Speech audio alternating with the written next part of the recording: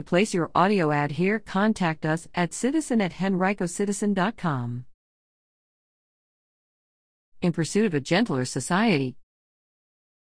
Editor's note: Tuckahoe Middle School 7th grade English students recently wrote editorials designed to persuade Henrico citizens to read, listen to, or watch a story or book that reflected their individual cultures, as a way to help others better understand them. This is one of those editorials. Click here to read others. I believe that everyone in our community should have to read Number the Stars by Lois Lowry.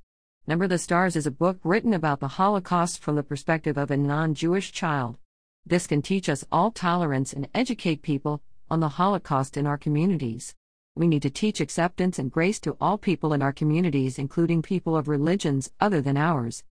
Over the recent years and months and throughout the past couple of weeks, we have seen a rise in anti-Semitic events. We have all seen the news and we all know what has happened. Think about it: stabbings on Hanukkah in Monsey, murders on Passover in Palmway, anti-Semitic vandalism in Boise, kosher grocery store shooting in Jersey City, and finally 11 people killed in Pittsburgh for peacefully worshiping. The list could go on forever, because anti-Semitism has gone on forever. You can look at anti-Semitic events from back before the Common Era. Anti-Semitism has gone on for too long, and I believe that this generation of people can change that. The reason that I picked Number the Stars is because, unlike other books, it shows that Jews and other religions can coexist in peace. The main character in the book is actually Christian, but she accepts her friend and religion never gets in the way.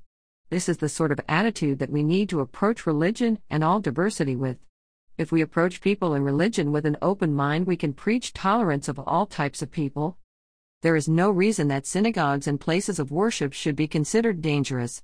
They should be safe spaces to accept all people.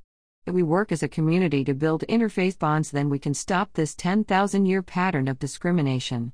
This is why I chose Number the Stars as the book that everyone should read, because it takes everyone to make a gentler, more tolerant society.